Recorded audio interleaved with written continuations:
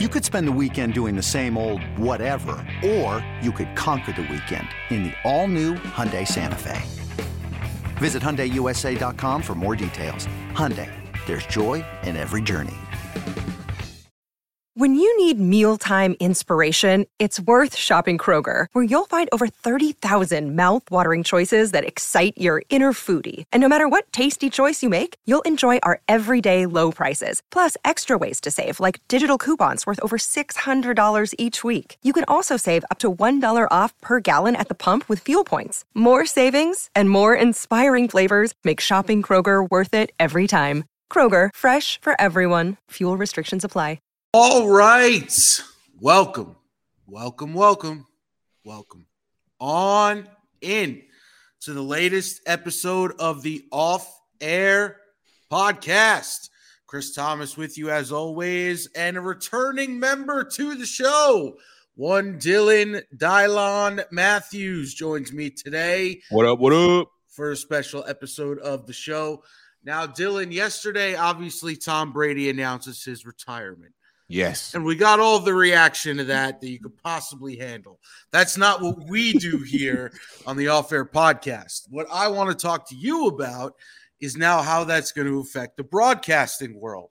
Because as we know, Mr. Brady signed a 10-year, count them 10, not 1, not 2, not 3, 10-year, yes, $375 million deal to become Fox Sports #1 analyst. Now, this is where things get a little dicey, my friend, for two reasons. Number one, Greg Olson's in there, and he's doing a pretty good job. He's been getting a lot of praise lately, especially compared to his sports media compadre, Tony Romo, who we'll get into in just a few minutes. And what is Brady going to do? So, Dylan, do we have ourselves a little battle for that #1 spot, as Ludacris likes to say, for the top spot in the broadcast booth that now becomes really interesting? I think we should have a battle. I don't think we have a battle, though. I think they have no problem booting out Greg Olson for Tom Brady just because it's the name Tom Brady. I mean, he's the GOAT. They're going to slide him in. Having Tom Brady on that Fox broadcast is going to boost up their ratings, and it's going to boost up the legitness, for lack of a better term, of that broadcast tenfold. So even though there should be a battle, because I agree, I think Greg Olson is great in the booth.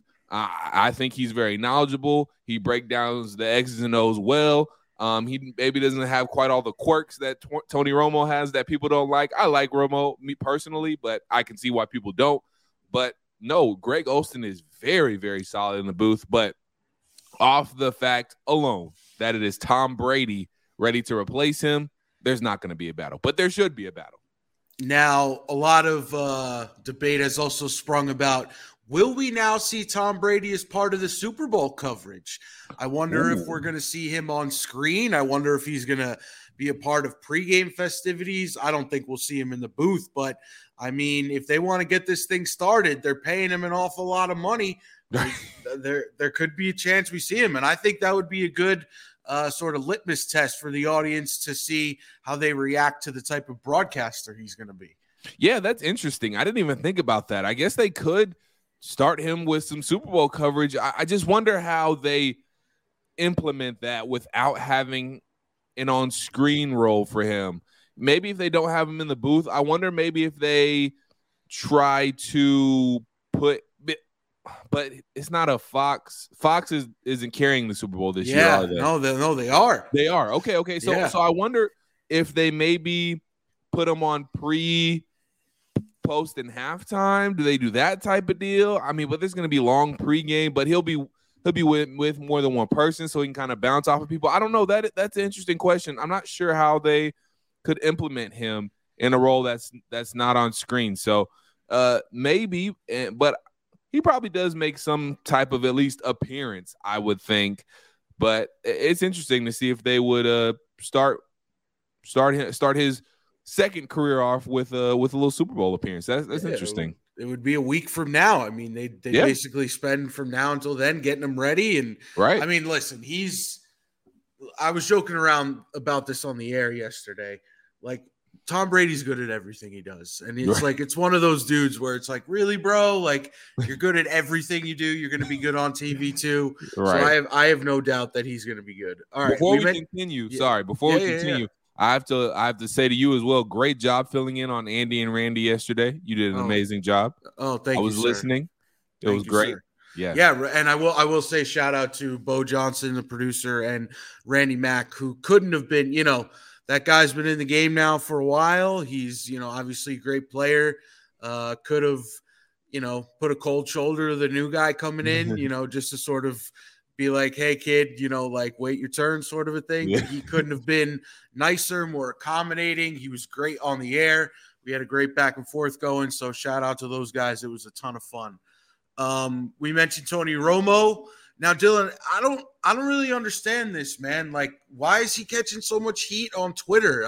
For me personally, his broadcasts sound the same as they did when he first started. So I don't really understand what's going on here. I was hoping you would know, Chris, because I don't know either. I'm not sure why people are starting to hate on Tony Romo now. He hasn't changed a bit. He hasn't changed a thing about what he's doing or what he has done to what he's doing now. I really don't understand. Are you guys just getting tired of the gimmicks? Is he just making too many jokes here and there? Are you tired of him guessing the plays before they happen? Like, I don't understand what you guys want from him that you weren't or were getting before, because to me, he sounds the exact same and he's doing the same things that he was doing when he first started and everybody loved him. Yeah, so he basically burst onto the scene as this like guru who could predict the plays, and he was fun and he was energetic, and he still had a good connection to the game because he was fresh off the field. And I mean, maybe, it's been a few years now, but it's not like it's been 15 or 20 years where the game has passed him by. It's not like that at all. Yeah, and I think he still gives good analysis. He still talks really good X's and O's. Like I still think he's a really good listen and watch. So I really don't understand the heat he's getting. No, me either. And listen, with that money that he's making, he ain't going anywhere. Nope. So if you don't like him, that's going to be a you problem, because as long as that check still needs to clear from CBS, they're not taking him off the booth, and they're not taking him out of the one slot either. Another day is here, and you're ready for it. What to wear? Check. Breakfast, lunch, and dinner? Check. Planning for what's next and how to save for it? That's where Bank of America can help. For your financial to-dos, Bank of America has experts ready to help get you closer to your goals. Get started at one of our local financial centers or 24/7 in our mobile banking app. Find a location near you at bankofamerica.com/talktous. What would you like the power to do? Mobile banking requires downloading the app and is only available for select devices. Message and data rates may apply. Bank of America N.A., member FDIC. Because he's making, I think, a cool like $18 million a year to sit up there in that booth, man, which I think is more than he ever made in a single season as the Dallas Cowboys quarterback. But it's just so funny. You go on Twitter after the games, they're like, oh, Romo's trash. Romo doesn't know what he's doing. Romo's just up there in the booth acting like a little kid. I'm like, this is exactly the same guy from 5 years ago when he started doing the games. What are you talking about? Like, literally, where are you getting this from? I've watched plenty of games with Tony Romo.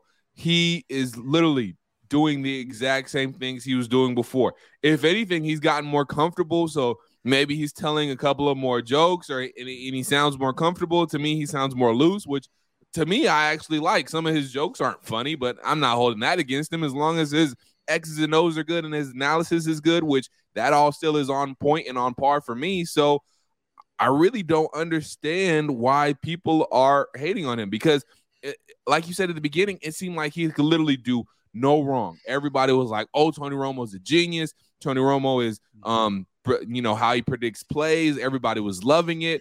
So, I mean, people were saying he was better in the booth than he was on the field. So I just don't understand now where all this hate is coming from. You know what it probably is, Chris? Too many people probably started to like Tony Romo. And, unfortunately in the society we live in today, somebody's got to be the contrarian and somebody's got to be contradicting stuff that we all like. So you maybe you work with one every night, 7 to 11 on Sports Radio 92.9 The Game. and with that,